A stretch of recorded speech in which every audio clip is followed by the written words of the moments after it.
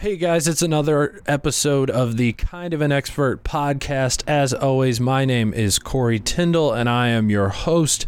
This episode is again still in quarantine, just like the last one with Chris Bazemore. So it was done over the phone. There is a little bit of a lag time between the audio and our conversation, but I hope it's not too bad. The sound quality still should be good.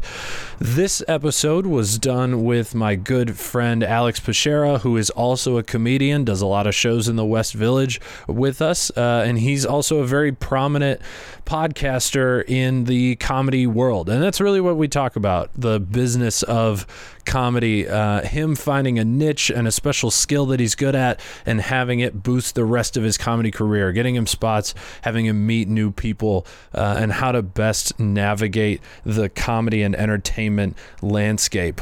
He has a few podcasts that he also runs and produces.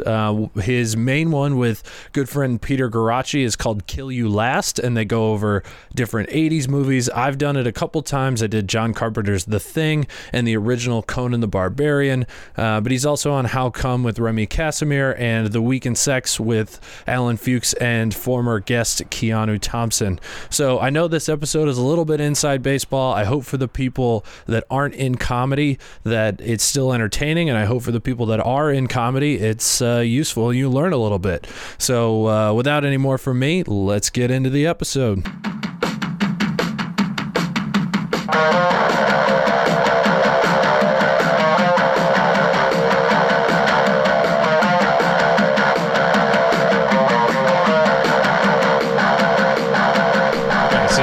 Said that what program just lets you sync up audio like that? Final Cut Pro X. They have a 90-day free trial right now. Apple released because of the whole quarantine and social distancing. They're trying to be like, I guess, positive about it and saying like, hey, you could do audio and video editing in your while you're stuck in your house or apartment. And so I've been playing around with it recently, and you can basically take two audio clips or even like a video and an audio clip that like correspond to each other but were recorded on separate devices, and then you just like select both of them, click edit, synchronize, and then it creates like a synchronized clip for you. Oh shit. It's fucking dope. How much does that program cost, like normally? $300 normally. Oh, that's not bad. I've used like Pro Tools that was like the top end before, and I was like, oh no, I am not even close to using that. Yeah, Pro Tools is probably like still the industry standard for audio editing, but video editing is different. You could use Final Cut is one of them, but then they also have like Adobe products that are like, I think still the industry standard, but the problem with the Adobe products is you have to pay a monthly subscription, kind of like with Pro Tools. Mm-hmm. That's why I like the Apple products better, like Logic and Final Cut, where it's just a one-time cost of like $200 or $300. Fair enough. Yeah, because you do a ton of editing, right? Like, how many podcasts are you doing and or editing at the same time right now? Oh Jesus! Well, I mean. It depends on what level of editing, because like there's like, for instance, for Remy's podcast, Remy Casimir, How Come, it's a pretty popular podcast. I helped her start it out, not unlike the advice I gave you in the beginning when you were starting out. Told her to get a Zoom, told her what type of microphones to get, and then I helped her set everything up. But she does her own editing, but she still relies on me to like make sure the levels are set right. And sometimes she'll have a guest and the guest will have shitty audio, and I kind of clean it up for her. So I do a lot of post-processing for her, but it's honestly not that much work, to be completely honest. But then for like for my own podcast, Kill You Last, I do that with Peter Garacci. It's a podcast that we talk about 80s movies with usually comedian guests, but sometimes people from like movie Twitter will come on. And I've been on it twice. Yeah, it's been great. We love having you on, man. Love it. Both episodes have been awesome. So and just one sec, I gotta might have to cut this out. Hold on, sorry, I'm getting a call. I gotta. on you're good. a podcast. You're good. No, this podcast is not super serious about that. But I'll keep in like belches or like a glass will fall over. Or there have been a couple times that we'll be like recording in my office and like the janitor will come in and like bang the trash can around while we're recording. Jesus. And it's just like, man, I don't know. I'm honest with the people listening. They're like, I'm doing it in an office. What do you want from me? Like, I don't have my own studio here. It's pretty funny because it was actually Remy, the girl I was just talking about how I work on a podcast. She was FaceTiming me. So I just had to ignore it and be like, on a podcast right now, call you in like 30 or whatever. So yeah, Oops. fucking that one I have my own. So How Come, Kill You Last, and then I do the audio for Alan Fuchs and Keanu Thompson's podcast called The Week in Sex. Keanu's been on this one. yeah, and I'm like sort of a third mic on that one, especially if there's only one guest. I'll talk and stuff, but for the most part, I just help them edit. That one's a little bit more involved because Keanu or Alan will say something that they want me to take out because they're always both of them are like hyper paranoid about like leaving people's personal details in, and they always leave people's personal details in, so we always have to like take it out. It's so fucking annoying. We've been doing it for like 2 years and they still do it like that. Also, you think they'd learn. Yeah, and also Keanu is just naturally one of the loudest people I've ever had to record. Dude, so I constantly I know. It's recording her episode. I did not need to amplify her microphone. Oh, no. I had to amplify mine. I have a preset for Keanu, -6 dB.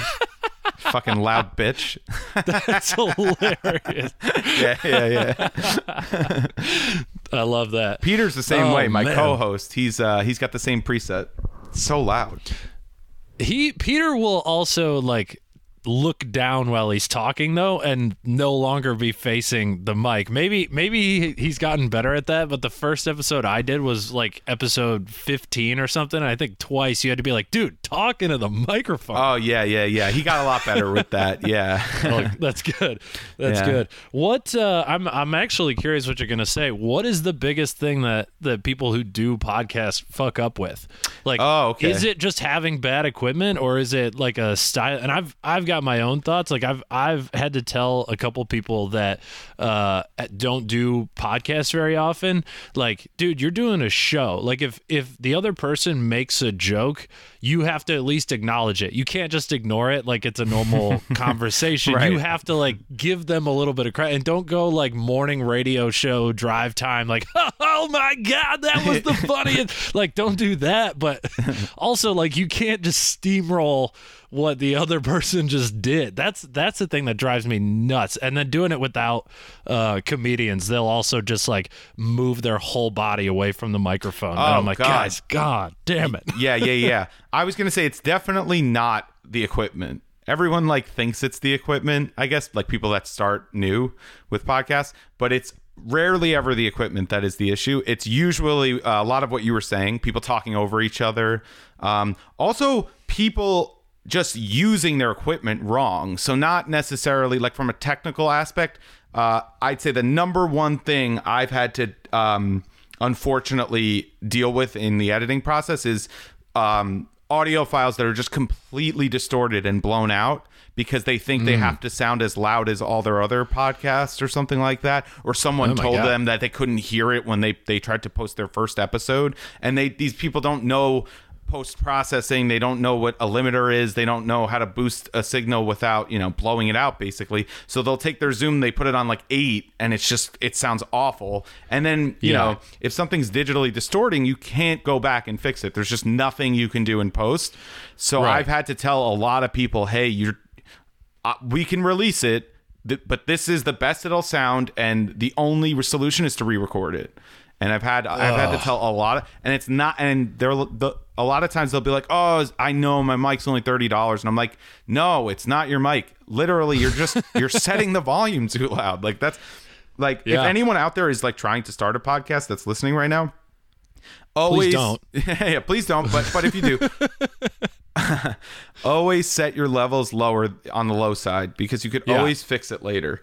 That was one of the things, since I used to intern with a music producer for like a few months in high school, and I like toyed around with the idea of doing it in college, but that idea only lasted a couple of months, and that was really like the thing that I remembered from that like translated over to this wasn't like exactly which buttons to push and which like what settings and what levels you have to do. It was more just like what not to do. Like don't turn it up. It's way easier to amplify something than it is to bring it back down. Just like keep it even, don't do anything crazy, and you can always fix it later. Yes. Is kind of the mentality that I had. And so like what you're talking about is these people that were like, oh, tiny problem, let's fix the fuck out of it, right, and right. then it just makes it worse. Yeah. It sounds like a broken robot or a computer or something. Like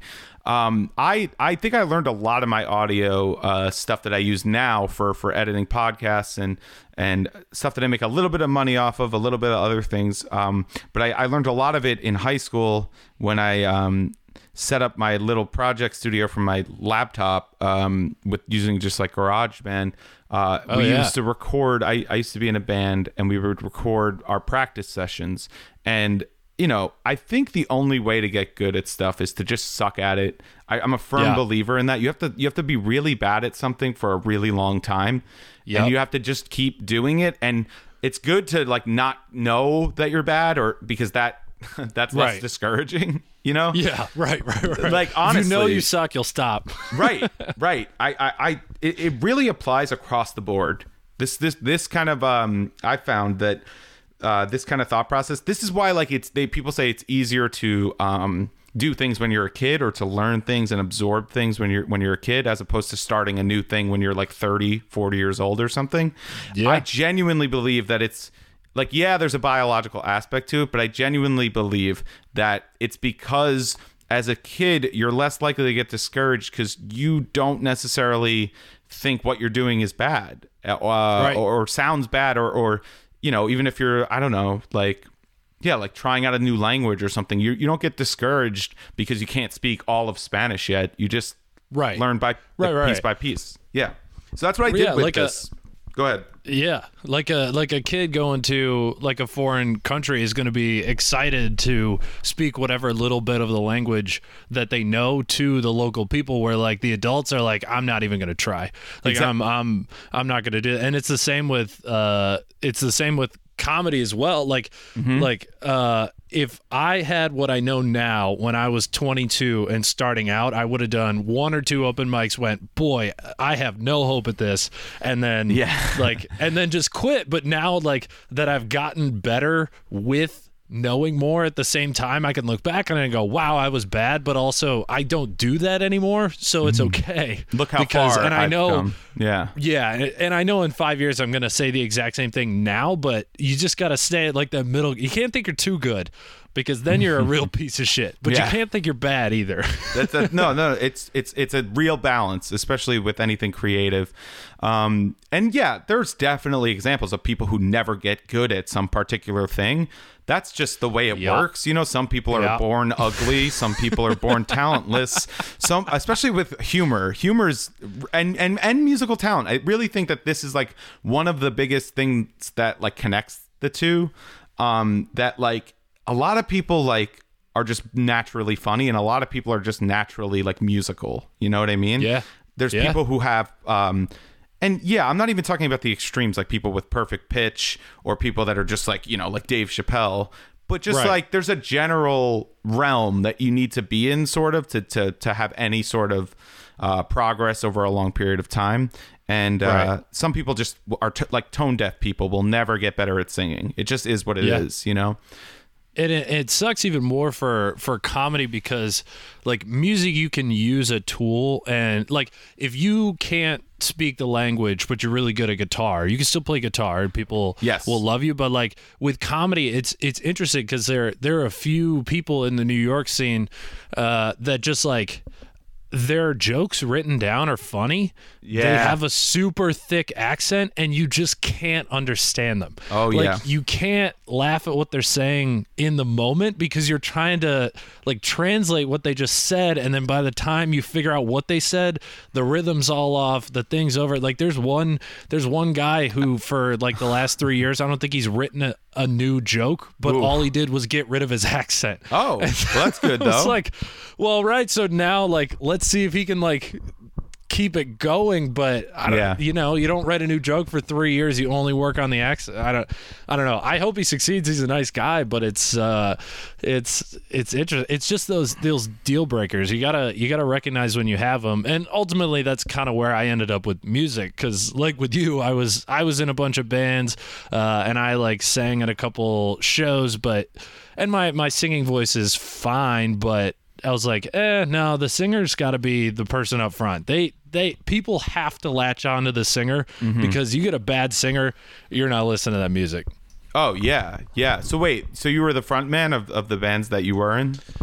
It was, so my whole history is I played viola in the orchestra for 7 years. Wow. And then for like a couple of years we fucked around with being in a band, but all of us were really bad, so we were just like take over my friend's basement and just like terrorize their parents for an hour at a time. And like you, we were trying to like record what we did, but we only had one. Like, we would just literally put my laptop in the middle of the room and press record on it. And then all of the noise would go into the microphone. But, like, the drums are so loud. The guitar's so loud. We just have this tiny box for a microphone. And it was like, I mean, it was horrible looking back on it. But it goes back to your exact point before. Like, we were just having fun. We didn't know how bad it actually was. Yes, exactly. And then I switched to drums later. So like the last 2 years of high school, I played drums for a while. So I'm mediocre at everything musical. Like I'm not good at any of it, but I can like, I'll be okay at karaoke. If someone puts a drum set in front of me, I could like bang out a couple of bars. And like viola, it's fucking hard. I actually tried to pick that up. I lost all of it. Stuff. Yeah, that sounds really tough.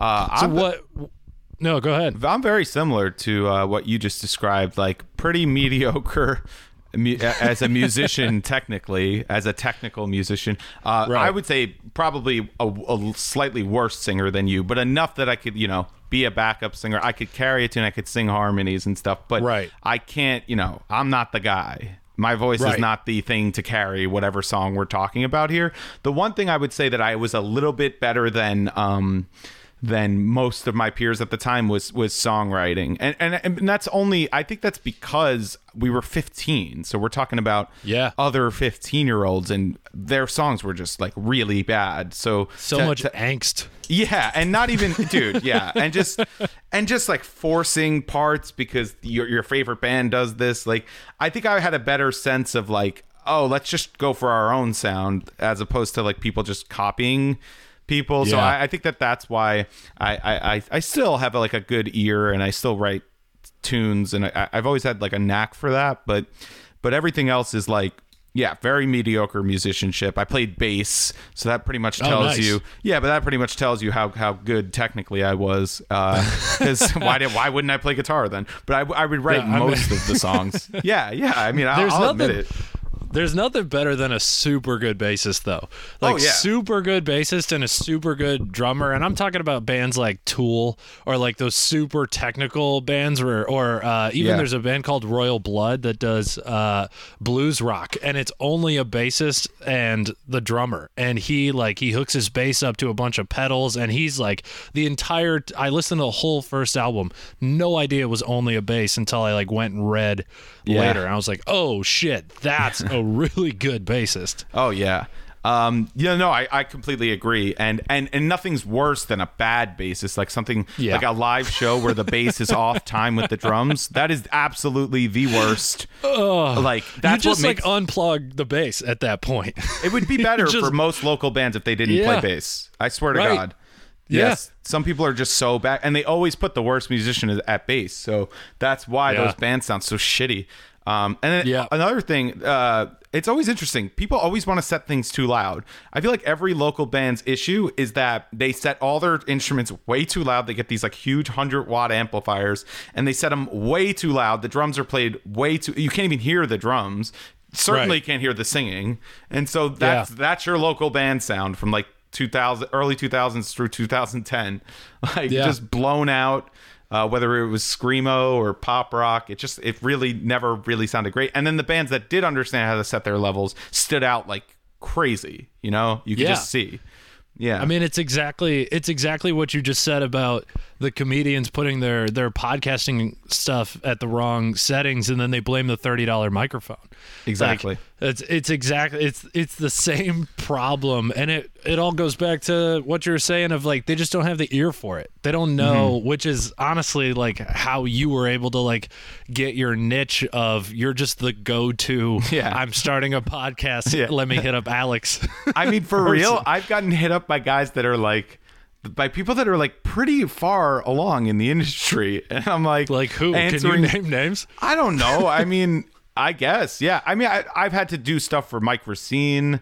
I've had to field questions from the dudes that run the Barbershop Comedy Show. They were asking me just like people that like you would think. No, I don't. You know, there's a few others. I don't want to like blow up anyone's spot, but they, you know, like just you would think they would know. And people that have been on successful podcasts, but I guess that they never had to do it themselves, especially now during the quarantine. I've gotten some questions from people because they have their producers, but now they can't fucking work with their producers. So, yeah. And I mean, it's tough. This goes back to what we were saying earlier of like, you're hitting up these bigger guys who are now too old, and they realize when they're doing it so badly that they're like, I'm not even gonna try. So they're like, I have to get somebody else to do this, because like if no 16-year-old kid starting a podcast is gonna hit you up for more than like one or two pieces of advice, because they're gonna take the attitude like, I'll figure it out. I always figure it out. Well, 16-year-olds off the bat are going to be way more proficient at doing this than any 35-plus-year-old comic. 100%. That's true. Yeah.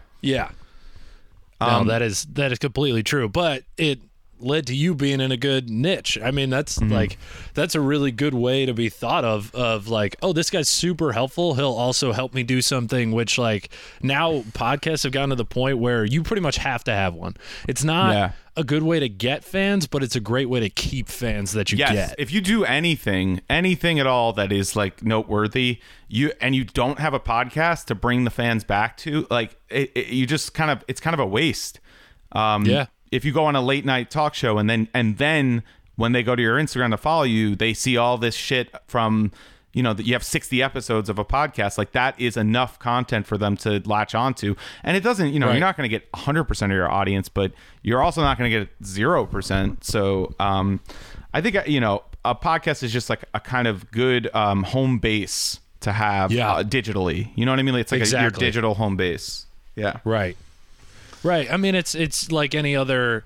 That's okay. I actually, that's where I don't understand how influencers start out just like on Instagram. And I don't know if because like this, we did not have this planned. I don't know if you know how they do that, but honestly, like without the live aspect of like people seeing me on stage and then like becoming my friend and then listening to the podcast, like how do you start something from scratch like that? You show your pussy on the internet. God that damn, seems to work, I can't do right? that at my parents' house. Yeah, you can't show your pussy at your parents' house.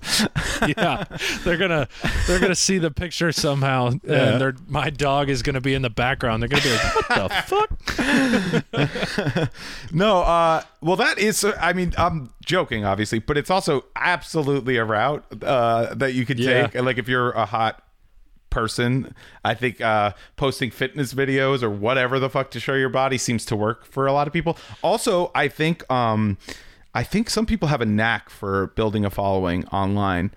I don't have that gene in me. I don't either. It's really tough.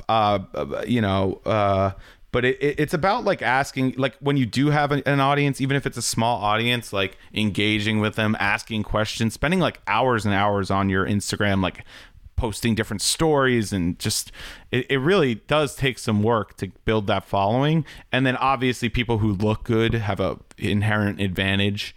Pratt, like, just as they do with life. Right. And like our friend Pratt, he's a great writer, like Stephen Pratt. So, you know, he built a following on Twitter by getting a few viral tweets. So there's like multiple different ways of doing it. But I've noticed that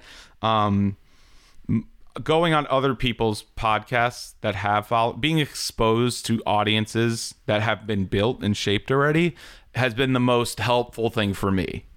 Personally. Okay. Yeah. So that's what I would recommend doing. I would recommend you, Corey Tyndall, going on other people's things and being, you know, representing the entity of this podcast. You know what I'm saying? Got it. Yeah. Yeah. I mean, that's definitely one way. But then you go back to the, like, I have to know these people, right? Like, how do you manage that relationship? Because I've never been the guy that's like hitting people up I don't know for spots or to like be on podcasts, because I feel like such a dick. Like, why? But then I also know that if somebody hit me up and was like, hey man, I want to talk about this topic on your podcast, and I go, oh shit, that would be interesting, I would totally have them on. Like, why would I not? Right. So it's like, it's kind of a, like, I know that I'm not doing it correctly, but I don't want to bug people, you know? Like, where's the line? How do you balance that? It's a very good question. I'm not great at asking for things either, but I would say the people that succeed are usually the ones who ask. I think they are. It is a balance, though. You don't want to be that annoying person. For people I who, know. yeah, like in the comedy community, it's very easy to be that person. But I think, for example, a situation like now, it's probably the best time to ask, because nobody has spots to do, and you're obviously not trying to get on people's like shows. You're just trying to make a podcast.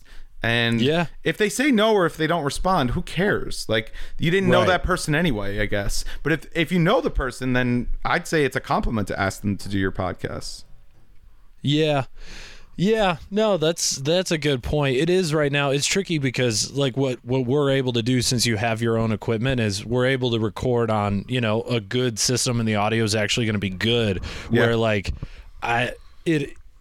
it is weird. Like, I don't want to have a podcast where you're just talking over the phone, or people have bad Zoom connections or microphones or anything like that. So it's also like being in Michigan, and I know we're going back to the Corona thing, I feel so out of touch with the rest of the community. Like, if I don't see the people on Instagram, part of what makes comedy work is that you just put yourself in a high traffic spot and you run into random people, and you run into people that you haven't seen in a while, or you meet new people, and like, that's the best way to build connections. But like, I'm not building connections in my parents' living room.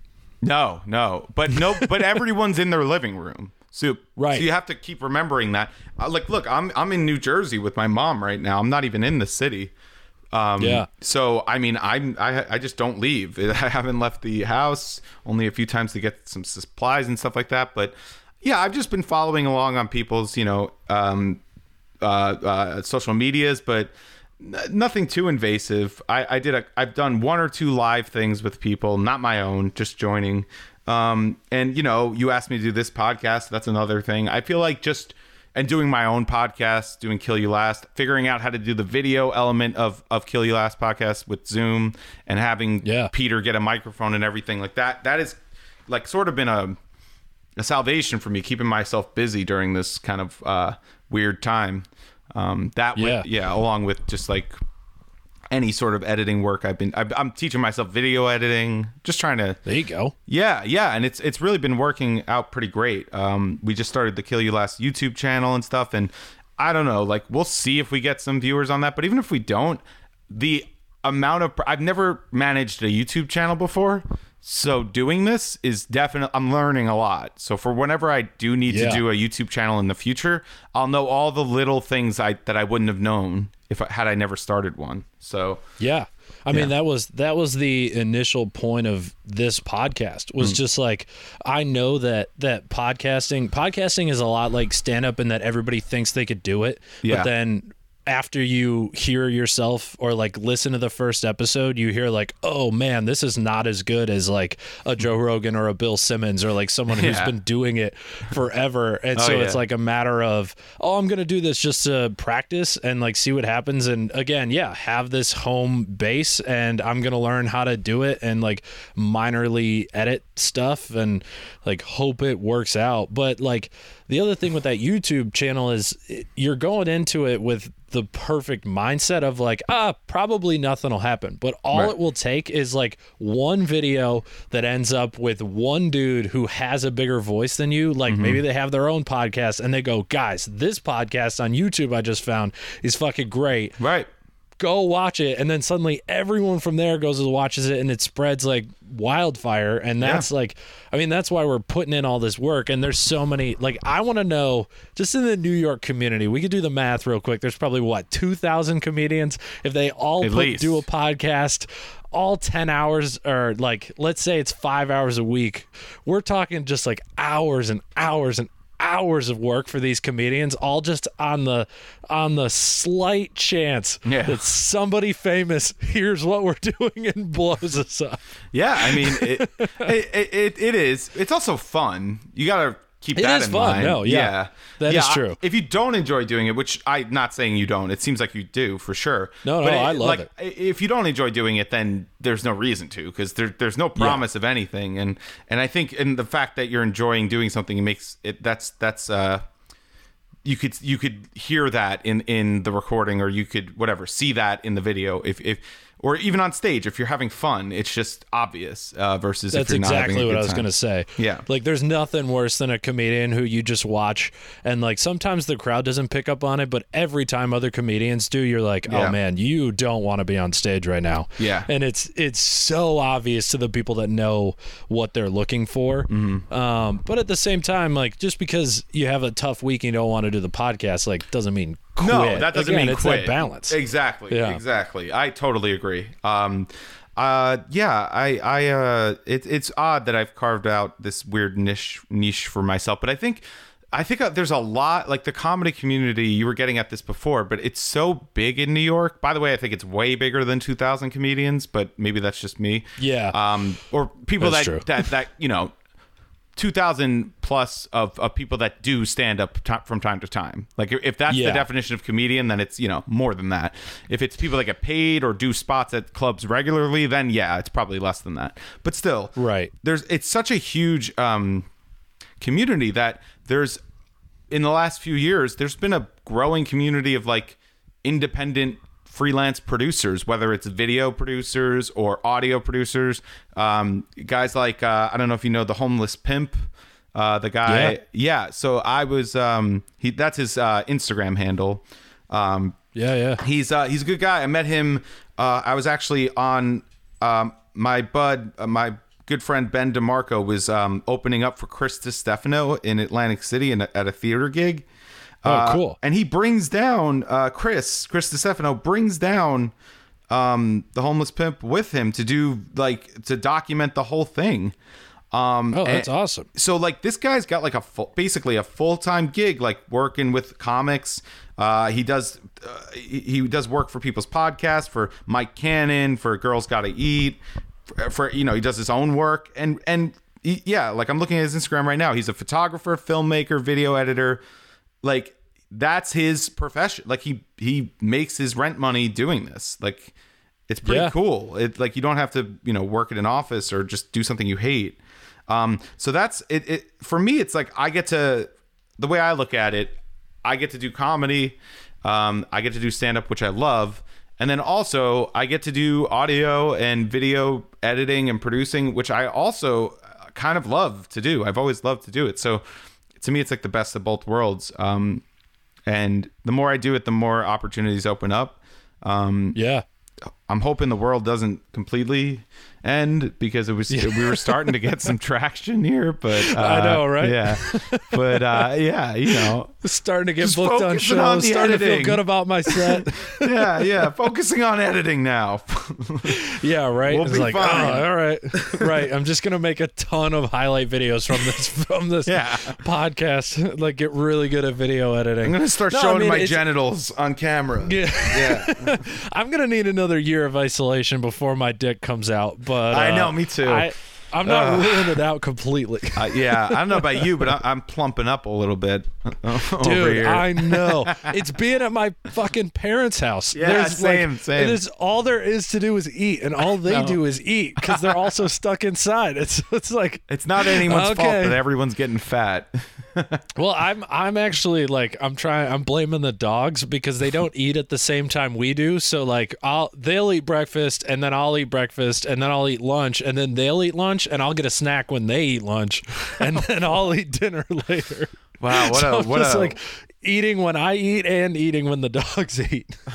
That's so funny because that's such a fat boy rationalization. It makes no sense at all. But it's like, time to eat again.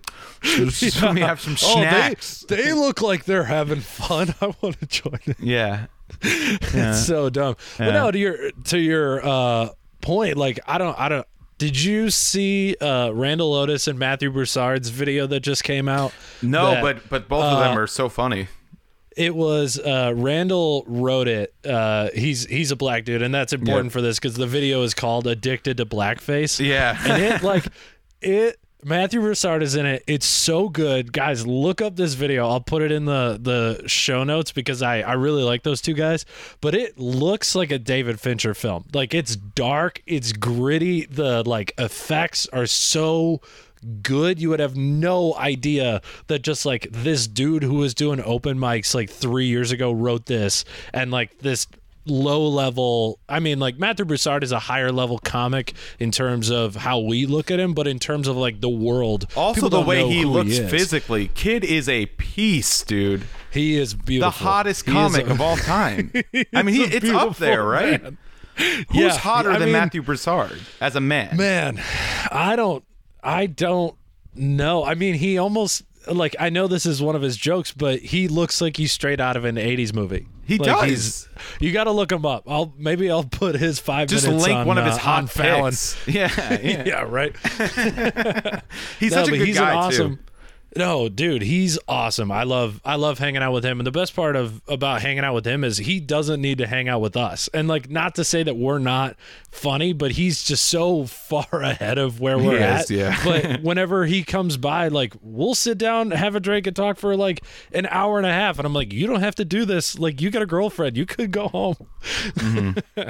So funny. But to the point about the video, like, there's finally money in comedy where, like, before when Seinfeld was doing it, I mean, you could name like 3 comedians at that time and no other comedians were making money. Yeah. It was only that top tier, and because of podcasting, because of like Instagram accounts, even if like a comedian's running a meme account, you could still like make money off of it. And now like you see the homeless pimp going to like Chris DiStefano, who is by no means one of the biggest comedians in the world. Like, he's again a lot higher than us, but he's not like Dave Chappelle, but instead he's got this like really talented guy helping him out because there's actually money in this now. Yeah, and so it's like finding that niche that you're talking about is so fucking huge if you can find it.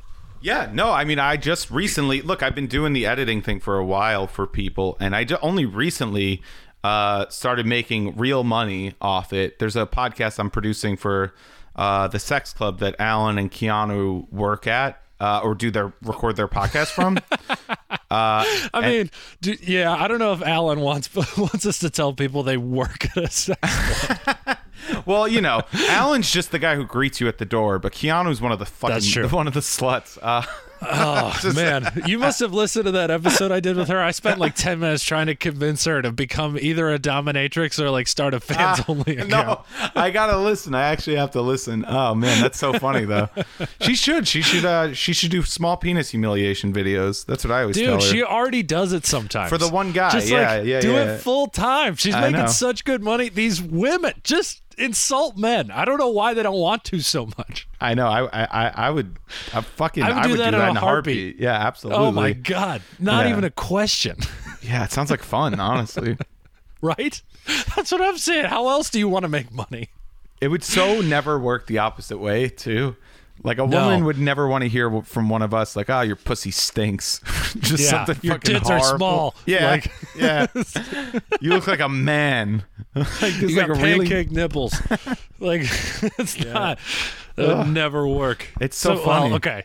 Yeah. So that's a niche we could never have. No. But like, no, but it does actually go back to what we're talking about. Take what niche is given to you. Yes. Man, like it's not like when people asked you all these questions, you were like, I don't want to be known as an audio guy. Like we were like, yeah, I'll help. And it's led to spots. It's led to paid stuff. It's led to it has. like all this other shit. And you still get to do stand up. Like it's not one or the other. No, it's not. And I think that, you could make the argument that, look, if you're like super invested in just doing stand up and you're very you're very good at it, you've been doing it, you have promise, you have an agent and manager and people trying to prop you up, you can make the argument that, hey, focus your efforts on stand up, on writing jokes, don't focus on other things or something like that, or working for other people. But I mean, it's a real shit argument even if that's the case.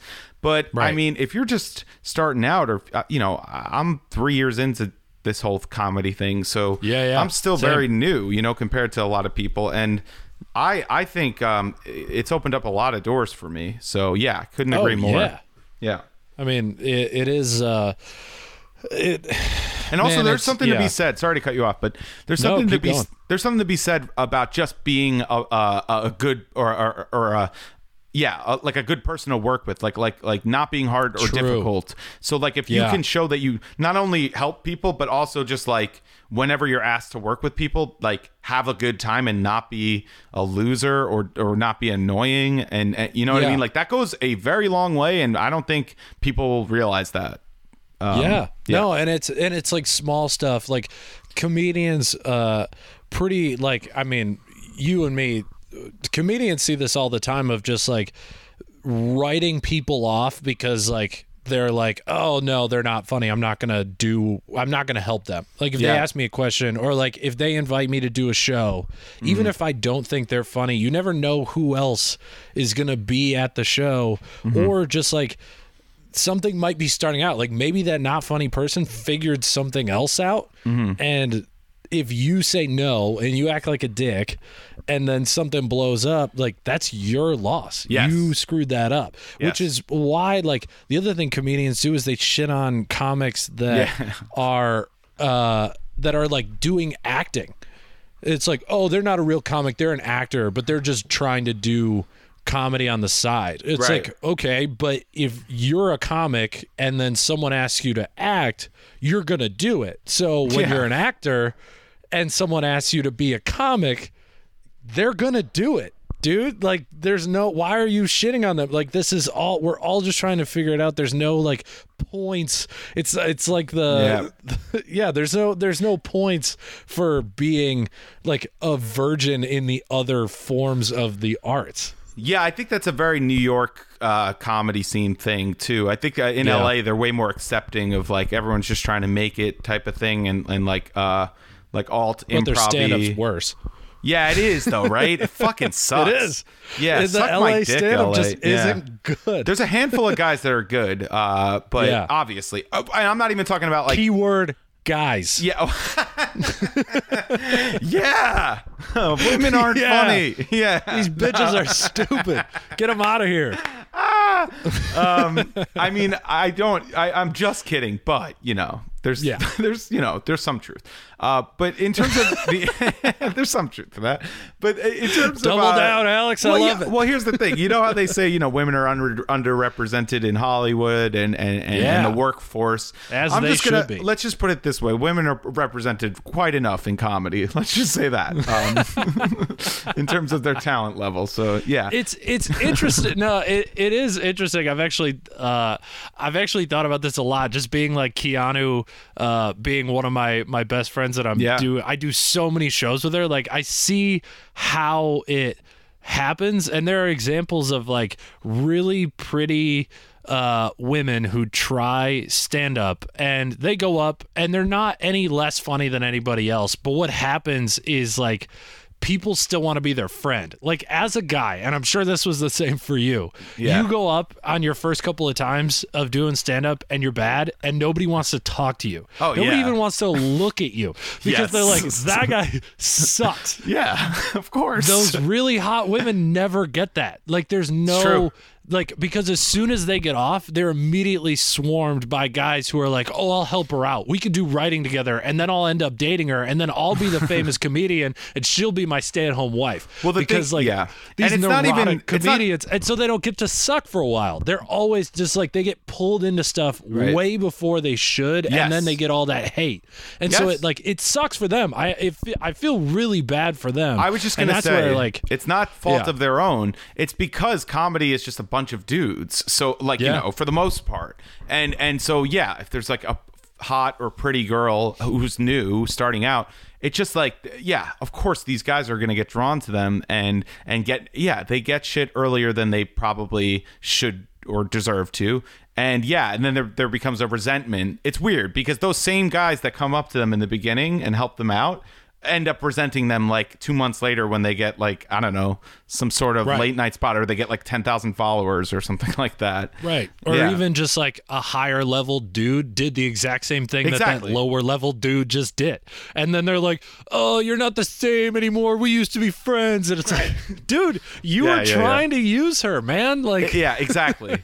It's such bullshit. Yeah, it really is. But your niche can't be extorting younger female comics. That Right. cannot be your niche. the true assholes, or you know, the people fucking up in this scenario are those dudes. It's not the female stand-up. And I'm not saying, you know, there are plenty of comics that are, you know, female comics that are amazing. I'm just saying the LA thing, it's absolutely a bit of a thing, you know, on both scenes. But and then in LA, what you were saying was, or at least what I was responding to, is that they're a little bit more forgiving about the whole acting or even improv and stand-up thing. Whereas New York is like, yeah, it's kind of like this stand-up brick wall, one microphone. You should be able to make people laugh. That's it. That's your Right. only skill. Like everyone If you're not doing stand-up, it better be a one-person show, Right. a one-man act, Right, and play everyone's thing. everyone's And that's ideal it. goal. Everyone needs to be Dave Attell. Like that's their ideal self. Which Yeah. is like, and look, Dave Attell is one of my favorite comedians, and he's a Oh, yeah. genius. He's but great. He's He's so hard to copy. Yeah, most people aren't Dave Attell. Like you just can't. You know, he could say things that are funny, and then you try and say the same thing, and you're not funny. It's just yeah. I mean, it's interesting seeing it open up, and I know we're kind of getting into the weeds of comedy here, but fuck it, why not? It's like as more comedians get famous, you see different types of people come out of the woodwork and try comedy. Because like before, what you were saying, like you got like Doug Stanhope, but you got like Dave Attell, you got Dave Chappelle, you got these great joke writers, but now somebody like Bert Kreischer is famous, and now you've got like these party asshole dudes who just go up there and they're like, my stories are fucking great. I got blown on the beach a couple of years ago. It's hilarious. I'm going to tell a story. Like Oh that's, my god. but so No, they're now no. doing open mics, and it's good because of different, like there are different types of comedian now. Not everybody's copying everybody else. We all have our own person we're copying. Sure. But then also it's like, oh my God, there's nothing worse than a bad Bert Kreischer impression. Oh my god. No, I mean, I gotta be honest. Yeah, Bert is. I can't stand his comedy. But I here's get the why thing. people don't like him. Yeah, I do too. And he's a brilliant businessman. He really Yes, he is. He is a great marketer. And people like take him very like, you know, don't take him seriously because of his persona. But the guy is like a brilliant marketer. Like he knows exactly how to put his image across. So yeah, people could get mad, but I'm not mad at Bert. I think Bert's a great guy. No. It seems like he's a great guy, and he is making money because he knows how to market himself and knows what to do. And he's not awful. Like it's not like I get the appeal, but it's just like obviously there are people who are funnier and less famous. I mean, obviously. Yeah.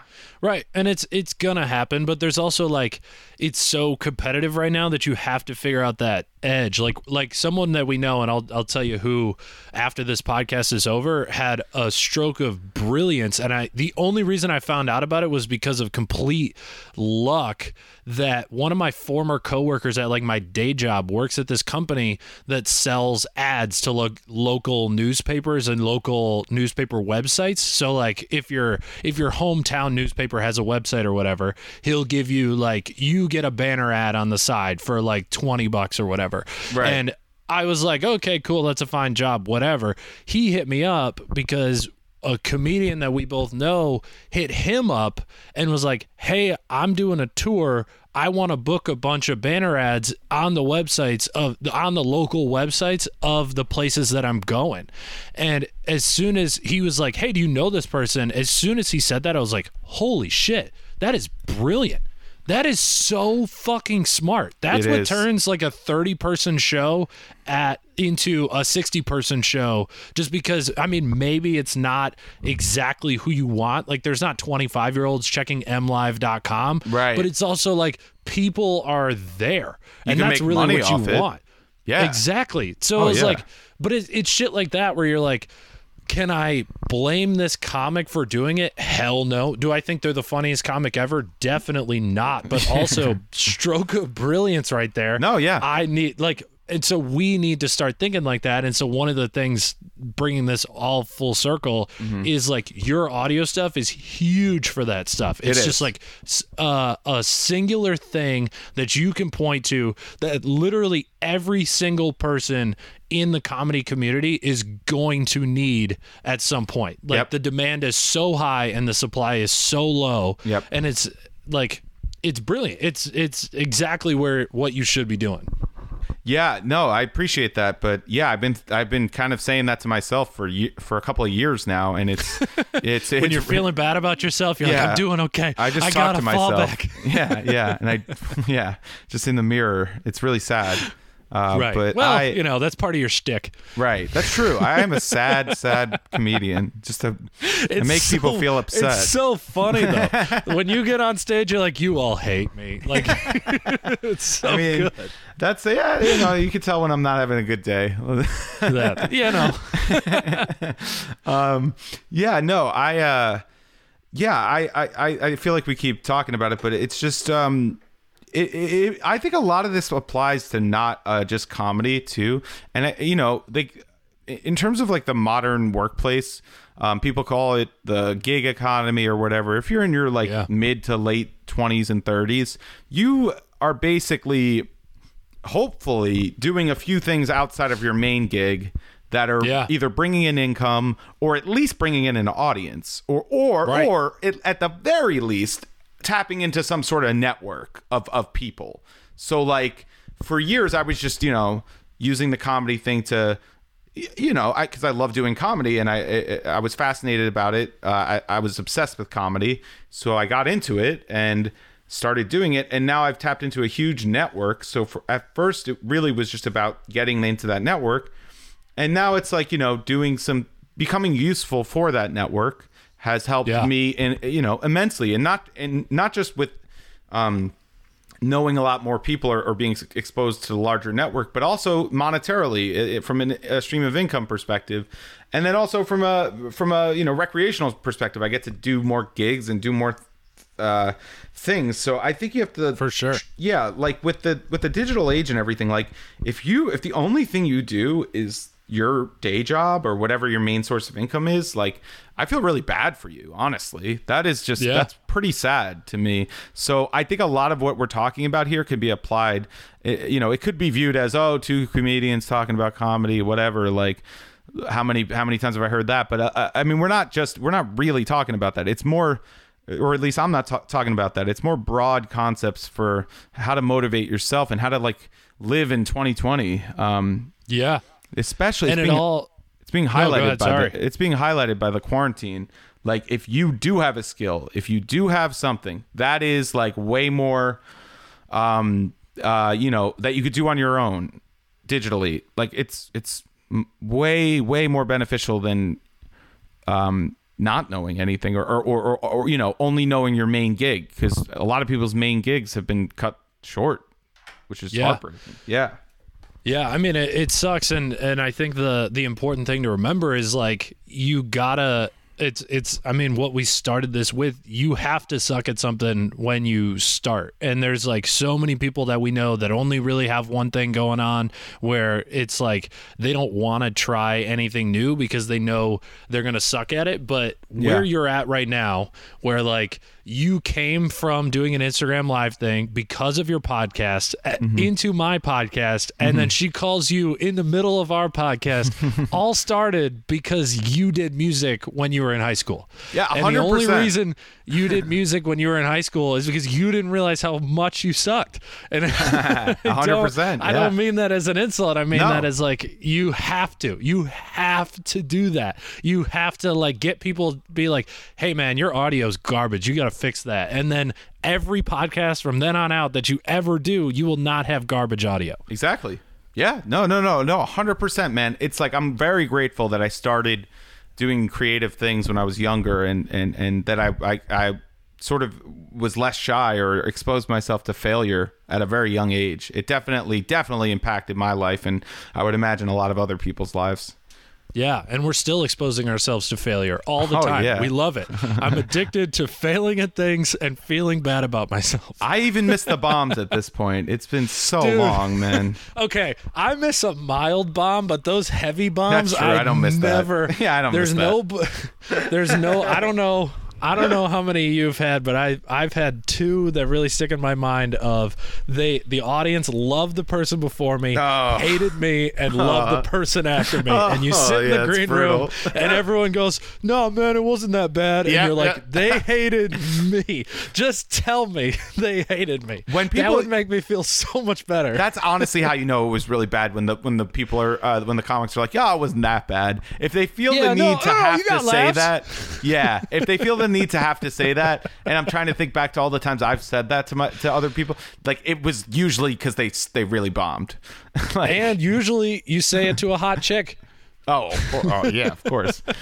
I mean, so you're like, no, they got laughs. Yeah. Well, I mean, like, it could have been here. Let's write some time. You know, there are a couple places you could punch it up. So you should come over to my house. 11:30 p.m. on a Saturday. We'll do some writing. Yeah. I'll get some wine. It'll be great. That's my impression of every open mic comic to a hot girl. Oh my god, or even just well-established guys who have been running bringer shows for 40 years in New York. Oh my god, yeah. The old comics who are still single, like 50 years old. They also do that. 100%. Yeah, there's a sweet spot. There's that whole stigma of like, oh, comedians, they can't have girlfriends or wives or whatever. Like that's kind of going away because everyone realized like how much of a piece of shit those guys are. Exactly. Yeah, exactly. Oh man, there's a couple of particular guys coming to mind. I'm not going to say their names. But yeah, no, we can't name names because fine. I want to do their show. Yes, exactly. Yep. And if you think you're that guy, you're not that guy. I'm not talking about you. We're talking about exactly the same guy. I know. I know I mean, we are. If that guy's listening, I'm not talking about him. Okay. Yep. Oh man. Yeah, man. Well, is there anything else you wanted to talk to me about? All the niche stuff? I feel like we talked about it. Yeah, I think like we pretty much wrapped it up. I know we're not quite at an hour, but we're at like 55 minutes or so. And honestly, like this was perfect. This wrapped up so nicely. This was, I thought, a great conversation. And like, oh, thanks, man. You know, it's good to feel attached to the comedy community during these trying times. You know, absolutely, dude. It's you got to keep. And not just the comedy community, just like creating stuff. I mean, that would be my recommendation to anyone who is struggling during this weird time. If you're not taking up a new skill with all this extra time on your hands, you're fucking up. Like you're doing this wrong. You should absolutely learn a new skill and work on it and put something out there, man. I mean, look, it's gonna suck, or maybe it doesn't, but it probably will. And but you should be using this time. You're never going to get this time again. I mean, this is very strange, and you know, I'm very scared too, but like just think about it. We're going to be back on the grind eventually. Okay? We really will be back on the grind eventually, and you're not going to have all this time. So, yeah, man. Well, put. I think that's a perfect ending. Thank you for doing this, Alex. We'll definitely have you on again with a different topic sometime. But miss you, bud. I'll miss you too, I'll man. see you soon when Greenwich opens back up. Oh, I can't wait, man. And just one thing I want to say, if any of your listeners like movies, 80s movies in particular, or just want to hear Corey on an episode or two, since we have two, please take a look at Kill You Last podcast on all major podcast platforms, Spotify, Apple Podcasts, all of them really. And also our new YouTube channel. Just type in Kill You Last podcast. It's everywhere. We're starting to do video content for with Zoom. We're calling them pandemic emergency pods. So we'll be putting those out twice a week. And thanks again, man. I'm at Alex Pischera on all social media. I can't wait to see it, man. I can't wait to just be back to normal doing Greenwich shows. Dude, I know. I am just itching to get back out there. Yeah. Same here, man. Dope. Well, I'll talk to you soon, man. Stay safe. All right, you too, bud. Thanks. All right. Bye. Bye.